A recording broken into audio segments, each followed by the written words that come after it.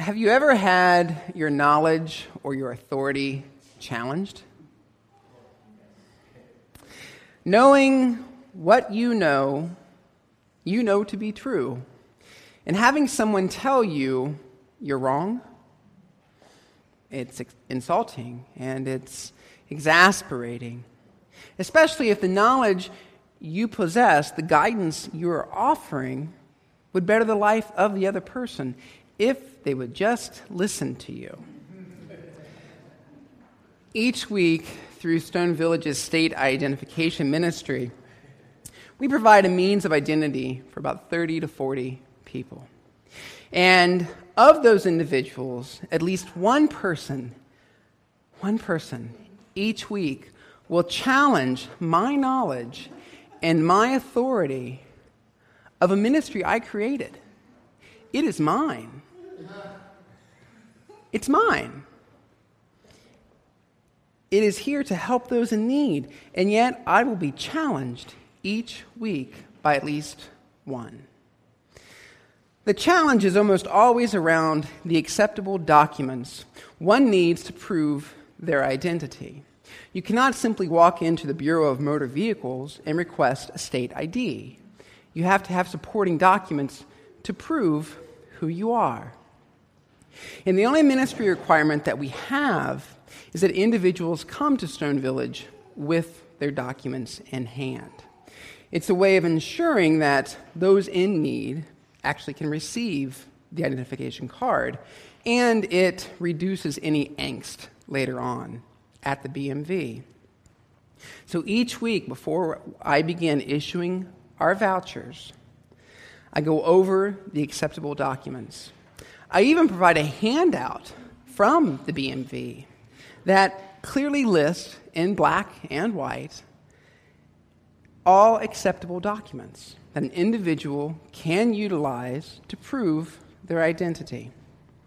The ministry design is so simple, the requirement so clear, and the benefit potentially life-changing. So this last week, I had a young woman hand me a COTA bus card to prove her identity. I asked the young woman if she had other documents. She didn't. I then explained to her that a COTA bus card was not an acceptable document to prove your identity. She disagreed with me. She then pointed to the word Ohio printed on her COTA bus card. And she told me that this card was issued by the state of Ohio.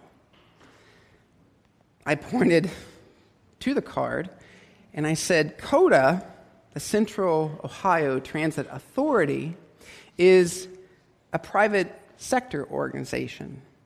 It has no affiliation with the BMV or the federal government. And so this card is not actually a valid document to prove your identity. She was sitting where Desiree is. Girlfriend blew up like the Hindenburg. Blew up. Blew up. I was scared for my life. No matter what I said to her, she would not listen to me.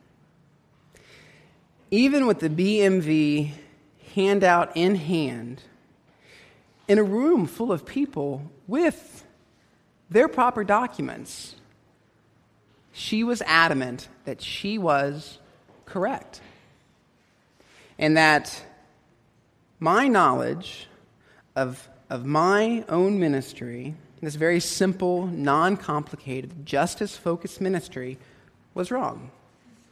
I was wrong.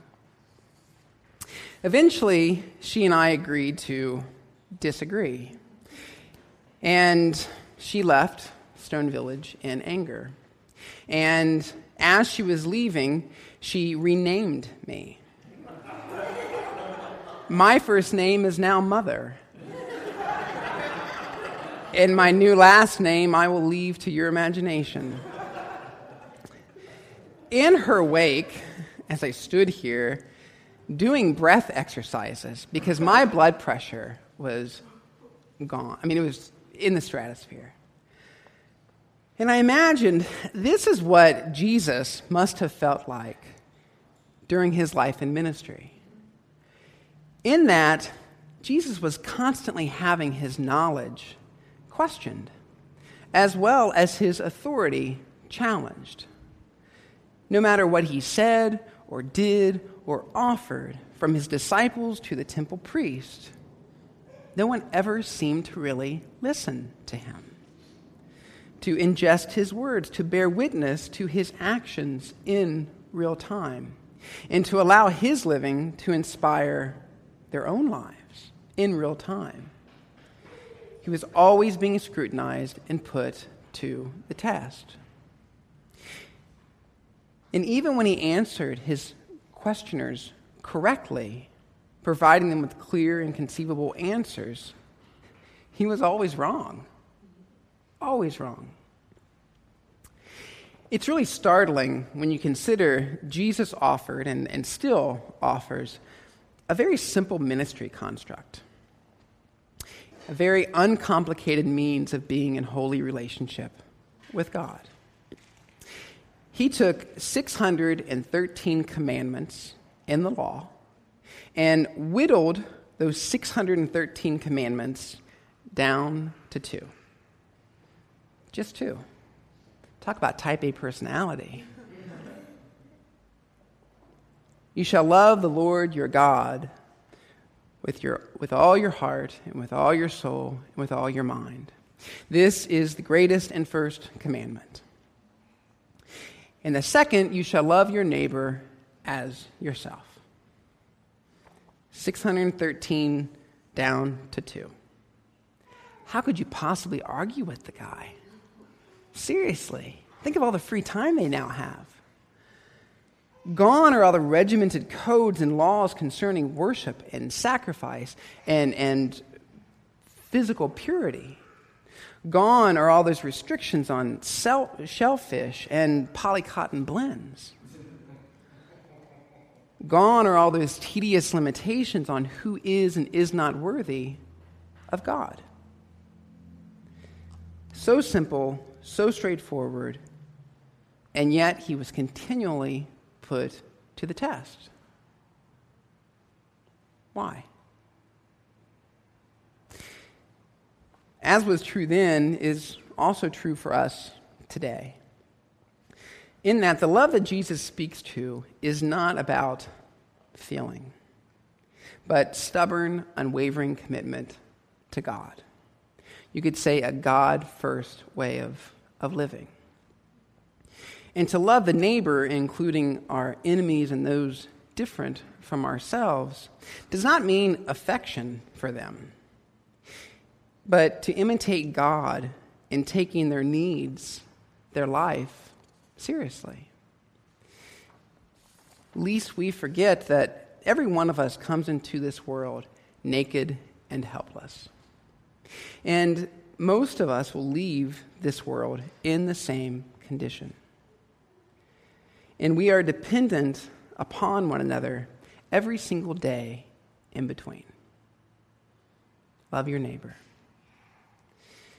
So to embrace Jesus' words, those 2 commandments, his very simple ministry construct, is to embrace change.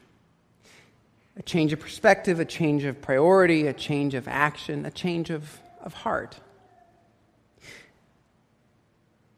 Yet people fear change. And when you fear a thing, you dismiss it. You challenge it, you doubt it, and sometimes you even crucify it. That's what the temple priest and the Roman Empire did. They didn't want to change. They wanted to remain in power. They wanted to maintain the status quo. And so they crucified what they feared, rather than dwelling in the possibility of knowing life differently. The truth is, we've all put Jesus to the test. every one of us. We've dismissed him, we've challenged him, we've doubted him when life didn't unfold as we had planned, when the path was too hard, when our prayers weren't answered, or when we experienced pain and loss so strongly that we didn't know if we could take our next breath. We've all put Jesus to the test. And that's okay. Jesus can take it. He can take our fears, our questions, and our challenges. In fact, it is through our trials and our doubts that we come to know God, our need for God, and God's love for us more intimately. It's when dialogue stops, when we cease asking questions, that relationship is truly over. We've all put Jesus to the test, and that's okay. Jesus' prime objective was to reconcile humanity to God. And to achieve his objective, he offered a very simple ministry construct: love of God and love of neighbor. He didn't promise that life would be easy or void of pain and disappointment. He did promise we wouldn't go through life alone, if we had the courage to listen to him, if we had the courage to change, if we had the courage to do our part and meet God in a place of love. I wonder, the next time you're preparing to put Jesus to the test, and you will, if you would consider how well you would do if the roles were reversed, in that Jesus becomes the test giver and you become the test taker. Let's try. Let's have a little pop quiz. In chapter 25 of Matthew's Gospel, we find a few questions that I think would be on that test. I'm going to ask you the questions. You answer them yes or no silently. You ready?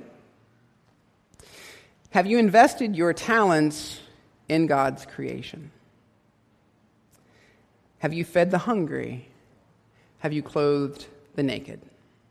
Have you visited the imprisoned? Have you anointed God with devotion and loyalty?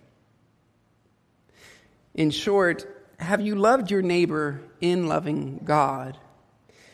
And have you loved God in loving your neighbor? How well did you do?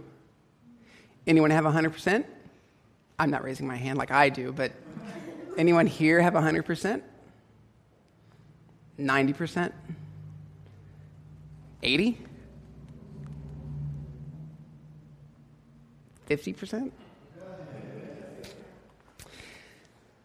It's much harder to take a test than to give a test, isn't it? Amen.